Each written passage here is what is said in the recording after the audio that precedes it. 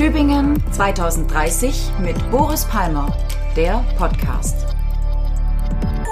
Hallo und herzlich willkommen im Podcast Tübingen 2030 mit Boris Palmer. Mein Name ist Moritz Pfeiffer, ich bin Mitglied bei den Grünen, moderiere diesen Podcast vor der OB-Wahl und heute sprechen wir über das Thema Klima und Energie. Einmal mit Boris Palmer. Hallo Boris. Hallo Moritz. Und als Gast haben wir heute Johannes Hampp eingeladen. Hallo Herr Hampp. Hallo Herr Pfeiffer, hallo Herr Palmer. Johannes Hampp hat in Tübingen Physik studiert, wohnt in Tübingen, ist derzeit an der Uni Gießen Research Assistant und er ist aktives Mitglied bei ScientistsForFuture. Die Frage an den Wissenschaftler und an den ScientistsForFuture: Die Wissenschaft ist sich ja erstaunlich einig, was diesen Klimawandel angibt, dass es ihn gibt, dass er menschengemacht ist, dass er ein Problem darstellt. Was denkt der Wissenschaftler, wenn man dann aber aus Gesellschaft oder auch Politik über Jahrzehnte eigentlich erstaunlich unangemessene Reaktionen erhält? Oder würden Sie der These gar nicht zustimmen, dass es unangemessene Reaktionen gibt? Mich frustriert es. Mich frustriert es schon tatsächlich mein Leben lang. Also ich bin auch so sozialisiert worden, dass die Frage nach dem Klimawandel eher ist, wann kommt er auf uns zu und mit welchen Folgen werden wir zu kämpfen haben. Und selbst als ich geboren bin, gab es aus der Wissenschaft schon dieses klare Zeichen. Es ist eigentlich Einigkeit darüber, dass er existiert. Es ist nur eine Frage, wie wird er uns treffen? Und das sind Zeichen, die in den letzten 10, 20 Jahren noch viel klarer geworden sind und auch auf internationaler Ebene mittlerweile in der Politik angekommen sind. Wir können Kyoto nennen, wir können Paris nennen, das Klimaabkommen von Paris, wir können die Klimaschutzziele Bundesregierung oder von der Europäischen Union nennen. Und ich glaube, an der Stelle ist auch ein Fehler, mit dem wir oft in diese Klimadiskussion reingehen, und zwar der, dass wir diesen Menschen, die den Klimawandel noch aktiv leugnen oder ihn nicht als wichtig erachten, dass wir die medial überrepräsentieren. Würdest du dem zustimmen, Boris? Ist es eine Minderheit mittlerweile, die dafür aber umso lauter ist? Ja, dafür sprechen die empirischen Befunde schon. Die Frage, warum die Leute da so hartnäckig sind, würde ich am ehesten mit Verdrängung beschreiben. Denn tatsächlich ist es ja schon so, dass der Klimawandel uns sehr viel abverlangt. Wir müssen uns zum Beispiel von billiger Energie entwöhnen. Gibt es diesen Winter viel dabei zu lernen. Fossile Energie war halt billiger als die klimafreundliche Energie. Und das wiederum betrifft fast alle Lebensbereiche. Ja. Wie heize ich, wie bewege ich mich, wo mache ich Urlaub, was kann ich mir leisten an Energiedienstleistungen.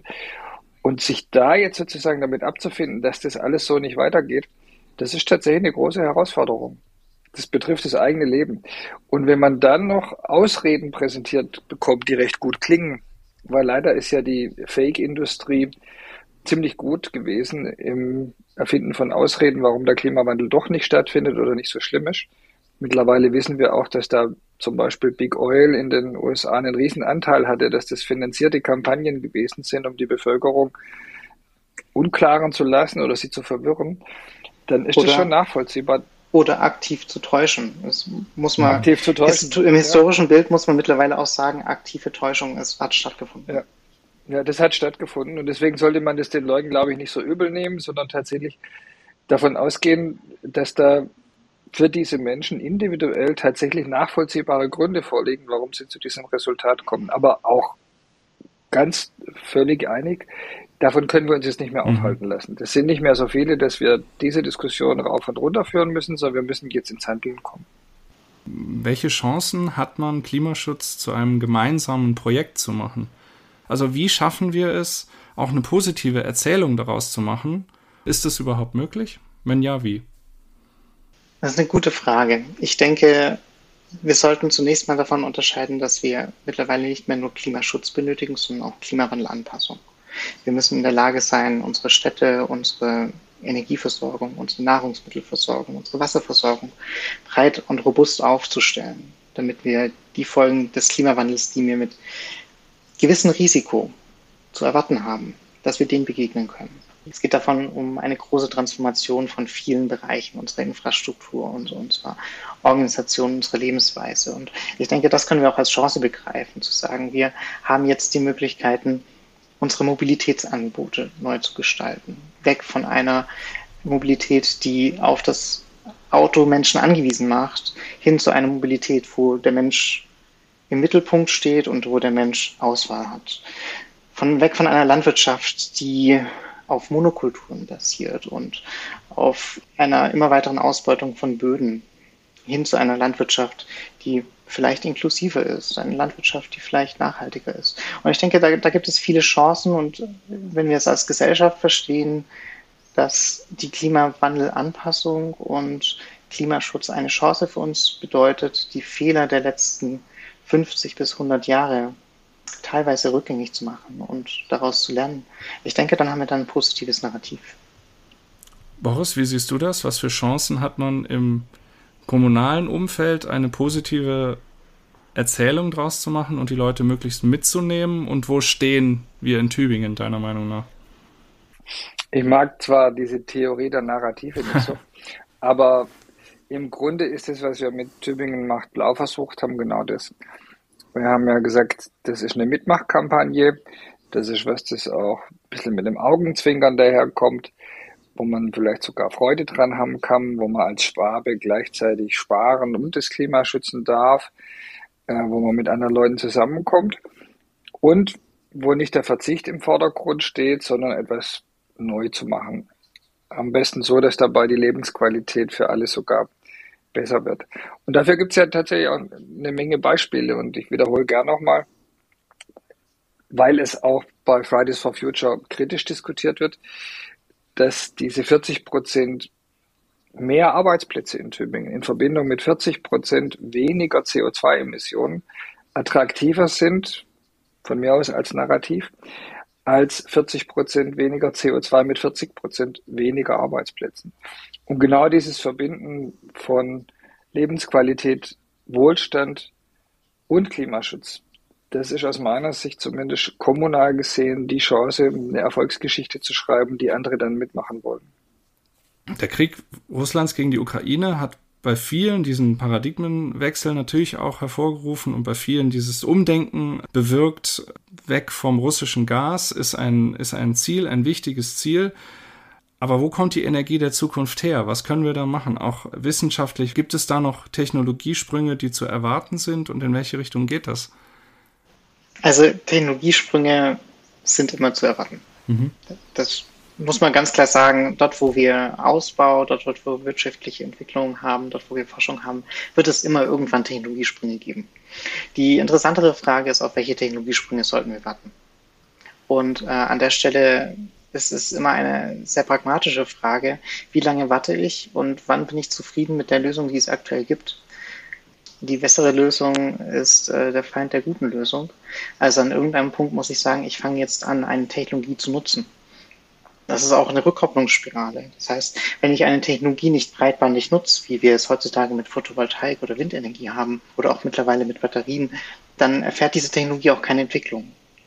Das heißt, eine Technologie profitiert auch davon, breitflächig ausgerollt zu werden. Und insofern sind die Technologien, die wir jetzt aktuell zur Verfügung haben, auch die Technologien, mit denen wir die nächsten 15 bis 30 Jahre bestreiten werden müssen, weil wir keine weiteren Technologien mit enormen Technologiesprüngen in der Projektpipeline haben, wo wir sagen, wir haben morgen die eierlegende Wollmilchsau oder wir können noch mal 5 Jahre warten und danach lösen sich alle unsere Probleme. Da zeichnet sich nichts ab, und selbst wenn sich da etwas abzeichnet, wird es nicht in einem Zustand sein, als dass wir es in 15 Jahren großflächig in Europa ausrollen können und damit unsere Probleme lösen. Also die Energie von heute, von morgen und auch von übermorgen wird großflächig auf jeden Fall aus Photovoltaik, aus Solarthermie und aus Windenergie kommen. Und dann wird es eine kleine Beimischung, zumindest in Europa, mit Wasserenergie bekommen. Wir werden Bioenergie sehen, also vor allem aus biologischen Abfällen, aus der Landwirtschaft, aber auch aus menschlichen Siedlungen und aus anderen Landwirtschaftsbereichen. Und wir werden auch in Deutschland zumindest über das europäische Stromnetz, sehr wahrscheinlich Atomstrom beziehen werden. Aber das ist ein breiter Energiemix, den wir da haben werden, der dominiert sein wird durch Photovoltaik und Wind. Und da sind sich alle Studien, die ich kenne, einig. Boris, wie siehst du das bezogen auf Tübingen? Wo steht Tübingen da jetzt und was sind da die nächsten Schritte? Beim Strom sind wir schon sehr weit vorangekommen. Wir haben jetzt gerade die Marke von 2/3 übersprungen. 2/3 des in Tübingen verbrauchten Stroms können von den Stadtwerken in eigenen Anlagen erzeugt werden aus Wind, Sonne und ein klein wenig Wasser. Wir müssen aber diesen Erfolg ausdehnen auf die Bereiche Mobilität und Wärme. Denn da haben wir noch einen extrem geringen Anteil erneuerbarer Energie. Und der, den wir haben, ist auch nicht unkritisch. Also ich persönlich glaube, dass es ein Irrweg war, mit E5 und E10 Biomasse im großen Stil von den Äckern in die Tanks von Autos zu füllen. Und dass wir auch da den Weg gehen müssen über Strom aus Wind und Sonne, weil es vielfach effizienter ist, einfach viel flächeneffizienter als Raps und ähnliche Pflanzen für Treibstoffe anzubauen. Und wenn wir das also als Aufgabe sehen, dann sind wir leider erst so im Bereich von 20% angekommen. Also 20% des Gesamtenergiebedarfs können wir schon erneuerbar decken und dann wird schon klar, wie groß die Aufgabe ist, bis in 10 Jahren auf 100% zu kommen, was ja das Ziel, klimaneutral zu werden, letztlich bedeutet. Dafür müssen wir also die Erzeugung nochmal dramatisch ausbauen. Wir sind, wie gesagt, bei 67. Ich habe in meinem Wahlprogramm geschrieben, wir müssen auf 150% kommen. Eine Zahl, die erstmal unlogisch klingt. Warum sollte man mehr Strom erzeugen, als man verbraucht? Ja, weil mit den anderen 50% auch Wärmepumpen und Elektromotoren betrieben werden müssen. Auf der Erzeugungsseite geht es, allerdings zugegebenermaßen nicht allein auf der Gemarkung der Stadt Tübingen, sondern wir werden schon Offshore-Windkraftwerke, wir werden auch Wind und Sonne aus ländlichen Regionen brauchen, was ich nicht schlimm finde, weil es auch so ist, dass große Städte nicht ihre Nahrungsmittel alle im Stadtgebiet anbauen können. Es ist völlig in Ordnung, dass man eine Arbeitsteilung zwischen Stadt und Land hat, wo der ländliche Raum eben Naturprodukte, und dazu gehört dann auch die erneuerbare Energie, in die Städte liefert. Wenn wir davon sprechen, dass Energie auch von außen kommt, da fällt mir immer ein, dass es mal hieß, es gibt die Möglichkeit, gerade in Afrika riesige Solarparks zu bauen und dass dann nach Europa auch die Energie zu kommen, was wiederum auch ein Wohlstandszugewinn für Afrika wäre. Herr Hampp, Sie sind jetzt tatsächlich gerade in diesem Bereich Energie, Afrika, unter anderem darum gehen Ihre Studien. Vielleicht können Sie da was kurz zu sagen, woran forschen Sie und inwiefern ist das auch ein Weg in die Zukunft? Ich beschäftige mich hauptsächlich mit Energieimporten und Möglichkeiten für Energieimporte nach Europa. Grundlage dahinter ist, dass wir in Europa Schwierigkeiten haben werden, genügend Energie selber von unseren Flächen zu ernten. Das ist eine Frage der Bevölkerungsdichte und der Landverfügbarkeit, aber auch von den Möglichkeiten, wo haben wir gute Wind- und Solarpotenziale. Vielleicht auch von der Akzeptanz, also dass wir wieder da an dem Punkt sind, womit wir auch eingestiegen sind. Das ist definitiv auch ein wichtiger Aspekt. Und also das geht auch in den Bereich der Flächenverfügbarkeit an. Wenn wir jetzt unabhängig von Akzeptanz auf Europa und Flächen schauen, dann wäre das durchaus möglich. Aber sobald wir eben Akzeptanzkriterien mit einbeziehen in unsere Studien, wird es sehr knapp. Und der andere Aspekt ist natürlich auch Diversifizierung. Ich möchte natürlich mein Energiesystem nicht möglichst klein auf einem Raum komprimiert haben, um dann möglichen Schocks ausgesetzt zu sein. Defekten im Stromnetz, Defekten in irgendwelchen Wasserstoffpipelines oder Überschwemmungen großflächig von Teilen eines Landes. Ich möchte die Möglichkeit haben, von außerhalb auch Energie zu beziehen zu einem gewissen Grad und damit ein eigenes System zu stabilisieren. Und Sie hatten jetzt gerade das Thema Energieimporte aus Afrika, insbesondere aus Nordafrika, angesprochen. Da gab es ja die Idee von Desertec damals. Das sind jetzt Projekte, die laufen im Hintergrund. Das sind nicht Dinge, die mittlerweile in fremden Träumen sind, sondern auch tatsächlich angefangen werden zu realisieren in unterschiedlichen Formen und Farben. Teilweise für Stromimporte, aber auch teilweise für Wasserstoff- oder Ammoniakimporte nach Europa. Und das werden wir sehen und das werden wir auch brauchen. Wie lange dauert das? Das ist eine sehr gute Frage. Das letzte Mal, dass ich mit Projektierern im April gesprochen hatte, meinten die, sie sind jetzt daran, die Projekte zu planen und machen schnell. Und das bedeutet, dass sie 2027, 2028 angefangen werden können zu exportieren. Es gibt manche Länder, die sagen, sie können das schneller. Das sind dann in der Regel Länder, die sogenannten blauen oder grauen Wasserstoff oder blauen Ammoniak oder grauen Ammoniak exportieren. Das heißt, blauer Wasserstoff ist Wasserstoff, der aus Erdgas gewonnen wird. Und dann wird das CO2, das dabei entsteht, eingefangen und wieder unter die Erde verpresst. Das Ganze ist nicht klimaneutral, das Ganze ist nicht mehr CO2-neutral. Da muss man natürlich sagen, was möchte man und was möchte man nicht. Das ist aber die Exportseite. Dann auf der anderen Seite ist natürlich auch die Importseite. Wann sind wir bereit, das zu importieren? Und das ist auch eine sehr spannende Frage, wenn wir überlegen, dass wir LNG-Terminals gerade in Norddeutschland bauen, die aber für Erdgas ausgelegt sind, für flüssiges Erdgas, nicht für Ammoniak, nicht für Wasserstoff. Und bis wir dann auch auf unserer Seite alles so weit gebaut haben, dass wir Wasserstoff oder Ammoniak importieren können und großflächig nutzen, bis dahin wird auch nochmal Zeit vergehen. Das heißt, bis wir eine relevante Nutzung von irgendwelchen Energieimporten aus dem nicht-europäischen Ausland, und ich gehe jetzt da mal vom geografischen Europa aus und nicht vom politischen Europa, sehen, das wird uns frühestens 2030, 2035 in relevanten Mengen zur Verfügung stehen. Schaffen wir es, schneller zu werden und auch ausreichend schnell zu werden? Ja, das ist jedenfalls die entscheidende Frage, ob wir das schaffen. Ich kann das nicht prognostizieren, aber ich kann es fordern. Und eins ist klar, wenn man es will, geht's. Das Beispiel dieses LNG-Terminals, das wir gerade gehört haben, ist der beste Beleg. Da hat man bisher, ich weiß nicht, 10 oder 15 Jahre rumgeplant. Und man hätte, wenn man den normalen Weg gegangen wäre, nochmal 10 Jahre rumgeplant, um auch noch das letzte Gutachten in die Akten zu stopfen, bevor man dann bauen kann. Ich rede jetzt da ein bisschen despektierlich drüber, weil ich Tempo möchte und mich da manches einfach auch nervt, was da auf meinem Schreibtisch rumliegt und jeden Tag wieder reinflattert. Und dieses Tempo können wir uns einfach nicht leisten. Dafür haben wir jetzt zu lange herumgedümpelt und dem Klimawandel mehr oder weniger zugeschaut, wie er sich vor unseren Augen abgespielt hat. Also müssen wir jetzt halt in diesen sauren Apfel beißen und Abkürzungen nehmen, Beschleunigungen von Verfahren durchsetzen. Und auch da ist dieses Terminal ein gutes Beispiel.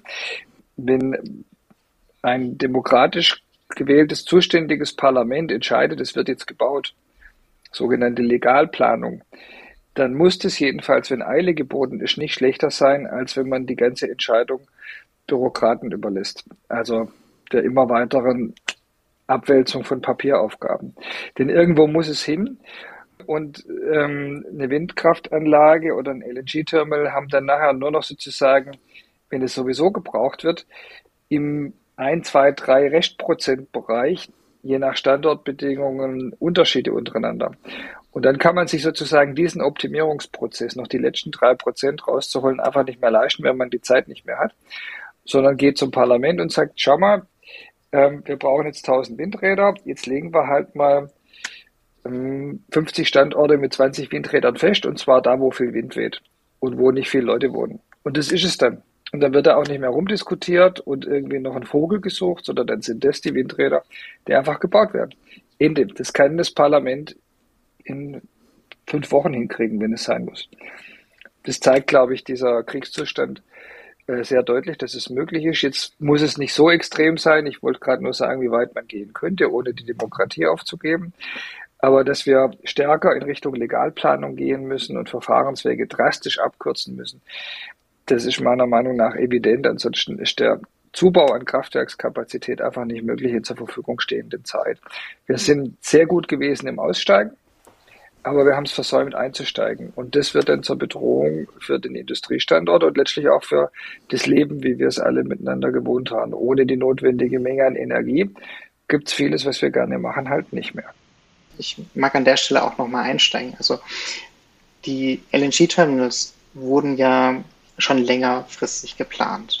Und dafür gab es dann immer wieder Abwägungen, ob sie sich wirtschaftlich rentieren oder nicht. Und dann wurde jeder Cent auch nochmal umgedreht. Und am Ende wurde gesagt, wir bauen diese nicht. Das war in den letzten Jahren, in den letzten 2-3 Jahren, dass diese Entscheidungen gefallen sind.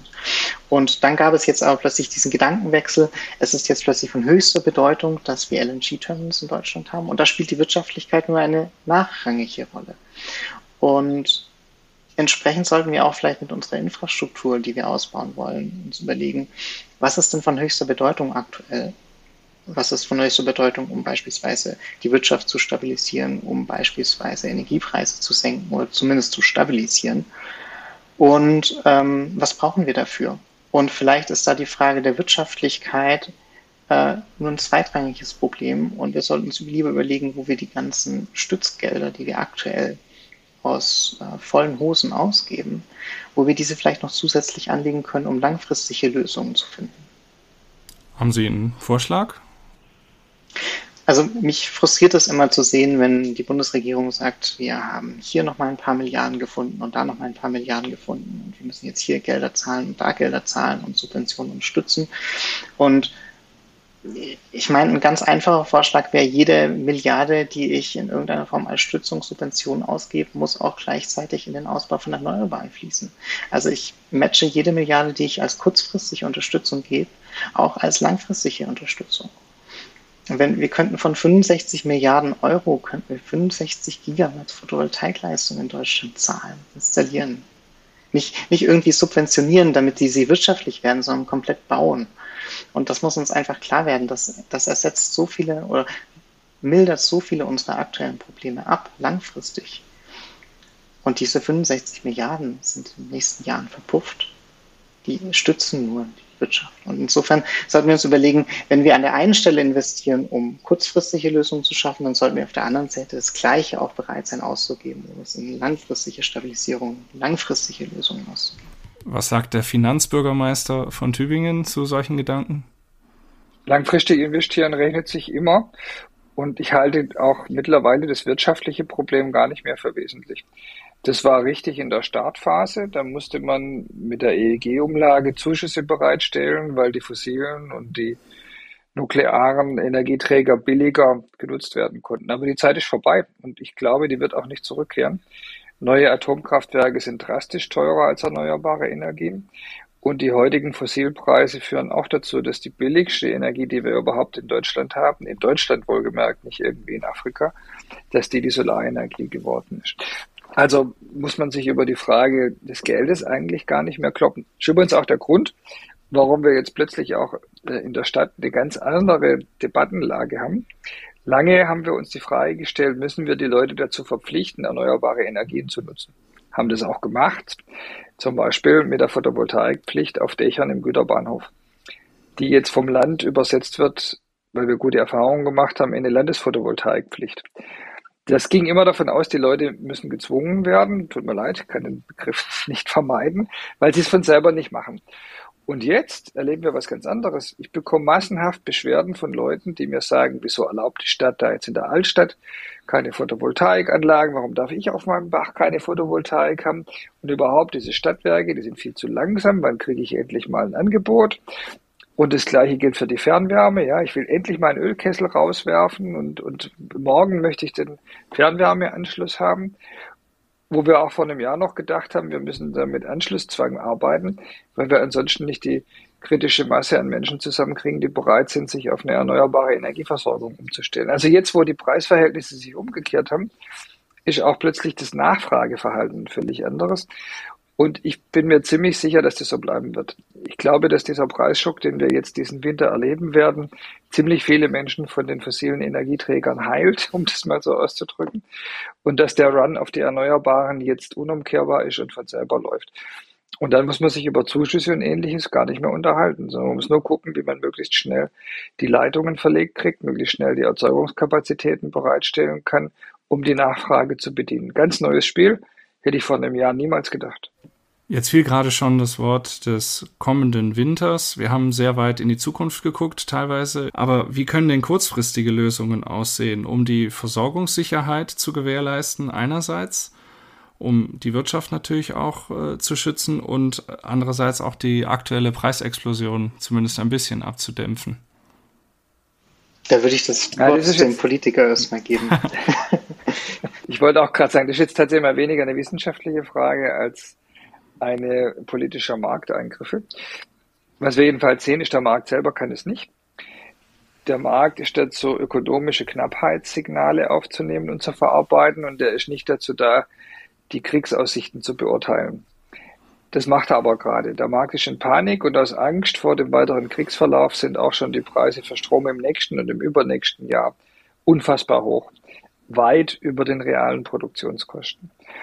Wir müssen deswegen diesen Markt eingreifen, und es geht am besten, indem die Bundesregierung Segmente, Preiskorridore vorgibt. Also es gibt keinen Grund, erneuerbaren Strom für 40 Cent die Kilowattstunde zu verkaufen. Niemand hat solche Produktionskosten. Da kann man einen Deckel drauf machen.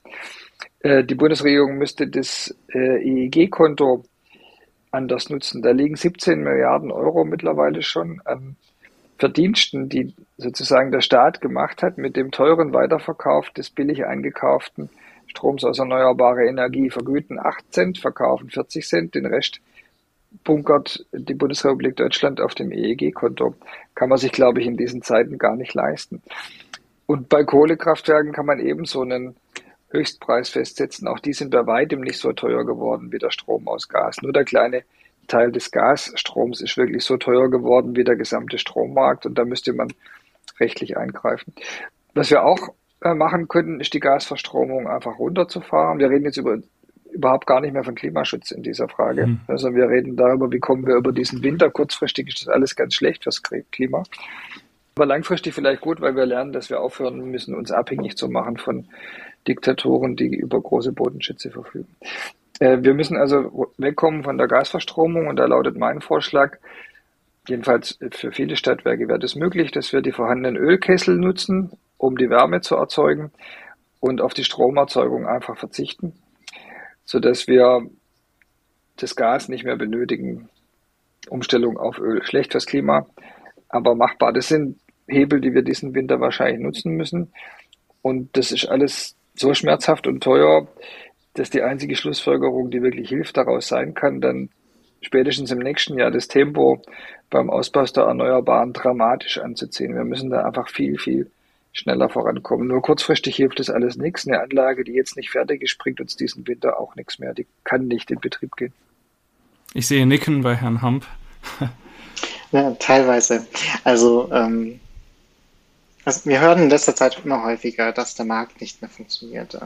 Dem stimme ich gar nicht zu, weil der Markt funktioniert wunderbar, so wie er gestaltet ist. Er gibt nur nicht die Ergebnisse raus, die wir als Gesellschaft vielleicht unbedingt möchten. Von sogenannten Preiskorridoren oder teilweise Preisdeckelungen halte ich persönlich nichts, weil ich da eine viel stärkere Gefahr darin sehe, dass wir durch wieder eine Vergünstigung der Preise tatsächlich wieder die Nachfrage steigen lassen und dann die Leute, die kurzfristigen Strom wieder beziehen müssen, wieder auf die Gaskraftwerke zugreifen müssen. Das heißt, wieder so klassische Rebound-Effekte sehen, die eben zum zusätzlichen Verteuerung der letzten Gasreserven, die wir noch haben, nochmal führen. Allgemein sollten wir in Deutschland schauen, wo können wir noch Energie sparen. Und für mich ist es unverständlich, dass wir in Deutschland weiterhin herumfliegen, als gäbe es kein Morgen, und dass wir auf den Autobahnen noch kein Tempolimit haben, weil auch in den Bereichen, in der Benzin-, Diesel-, Kerosinherstellung werden Unmengen von Gas verbraucht, um das Rohöl zu raffinerieren, die wir sparen könnten. Und das sind so Themen, wo wir sagen müssen, der Markt stellt Angebot und Nachfrage gegenüber, und wir haben aktuell eine Angebotsknappheit. Das heißt, wir müssen unsere Nachfrage senken, und ich glaube, das ist ein viel wirksameres Mittel als irgendwelche Markteingriffe. Das ist jetzt hochinteressant, dass wir sogar mal einen Punkt haben, wo wir komplett verschiedener Meinung sind. Aber total. Ich halte das für vollständig falsch, weil der Markt, über den wir sprechen, nach ganz anderen Regeln funktioniert. Wenn sich das Angebot an Strom vergrößert, ändert sich am Preis so lange nichts, wie die Gaskraftwerke gebraucht werden und deren Preis gleich bleibt. Das ist total anders zu einem normalen Markt, wo der Durchschnittspreis der Produkte den Gesamtpreis prägt und nicht der Höchstpreis für alle anderen Produzenten verbindlich wird. Das ist ein extrem ungewöhnlicher Markt. Das kann man auch erklären, warum der so ist. Aber der liefert in der aktuellen Situation mit Sicherheit keine funktionalen Ergebnisse mehr, denn das Resultat ist ja, dass irrsinnige Windfall-Profits, die niemand gebraucht hat, bei den Erzeugern anfallen und gleichzeitig viele Betriebe abschalten müssen, weil sie sich die Energierechnung nicht mehr leisten können. Volkswirtschaftlich absolut dysfunktional. Und Deutschland ist mittlerweile eine Ausnahme in Westeuropa ohne Preisdeckel. Also die Franzosen haben das gemacht, die Italiener haben das gemacht, die haben alle Höchstpreise eingeführt für Energie. Dass man das verhindert mit dem Argument, je höher die Energiepreise, umso höher der Ansparanreiz, das mag ja langfristig gelten, aber kurzfristig sind viele Einsparungen einfach nicht möglich, weil man dafür Investitionen tätigen müsste, ganze Prozesse umstellen, die gar nicht da sind. Und die Totalabschaltung, ob das jetzt das Fliegen ist, da steckt ja auch eine Industrie dahinter, oder halt meinetwegen die Textilproduktion, die führt zu so gravierenden Strukturbrüchen mit Arbeitslosigkeit und Rezession, dass wir da in kürzester Zeit einen solchen sozialen Unfrieden in unserer Gesellschaft aufbauen, dass wir da lange brauchen werden, uns von zu erholen. Wir müssen es auch nicht austragen. Ich halte nochmal fest, Sie sind da an der Stelle ein ganz klassischer deutscher Ökonom, wenn ich es mal so sagen darf. Man glaubt immer an den Markt, und wenn er ganz offenkundig direkt vor den eigenen Augen komplett versagt, wird er immer noch hochgehalten, dass die Marktprinzipien funktionieren. Aber ich kann mich zumindest mit dem Satz anfreunden, dass er derzeit vollkommen absurde Ergebnisse liefert. Dann funktioniert er von mir aus, aber die Ergebnisse sind halt einfach so schlecht, dass ich damit nicht leben kann als Politiker. Gehen wir mal zurück. Wir lassen die Diskussion vielleicht mal so offen, wie sie jetzt ist. Auch wenn es sehr reizvoll ist, wie ich auch finde. Aber gehen wir mal zurück nach Tübingen.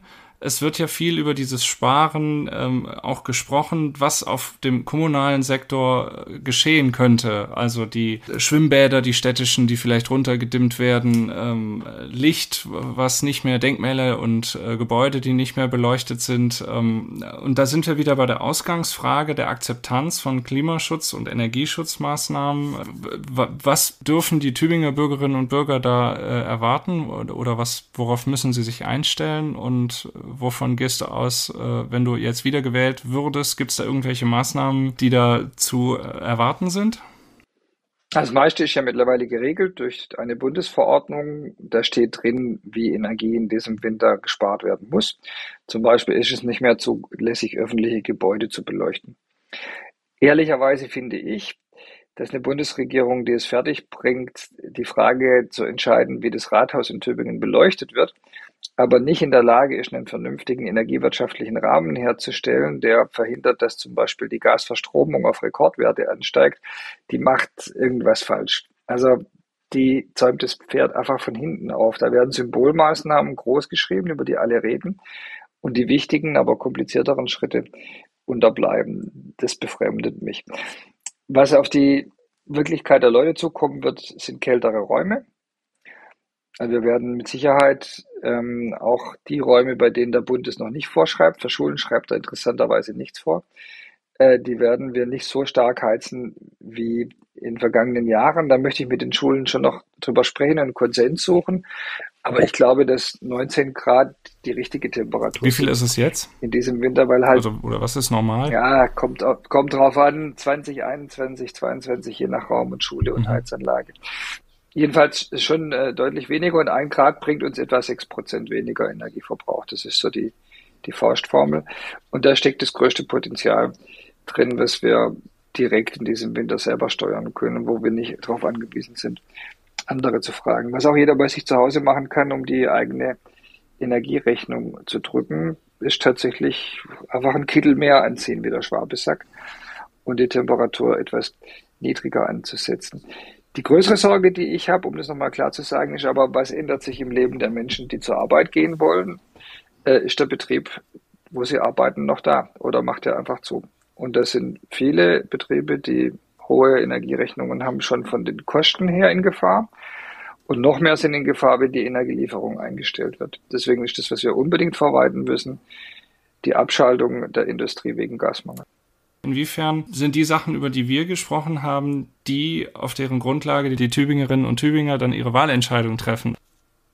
Für mich stellt sich da die Frage, wie können wir in Tübingen die Pläne, die wir im Klimaschutzprogramm haben, noch mehr beschleunigen, noch schneller umsetzen, damit wir als vielleicht auch ein wenig auf uns selbst schauende Tübinger schon im übernächsten Winter, also im Winter 2023, 2024, von Maßnahmen, die wir im nächsten Jahr vielleicht kurzfristig umsetzen, was die Energieversorgung, Strom oder Wärme angeht, wie wir davon profitieren können, was sich da beschleunigen lässt, was sich da unter Umständen auch mit Hilfe von unkonventionellen Maßnahmen umsetzen lässt, wo normale Wirtschaftlichkeitsrechnungen oder normale Abwarten auf Förderzusagen bislang versagt haben.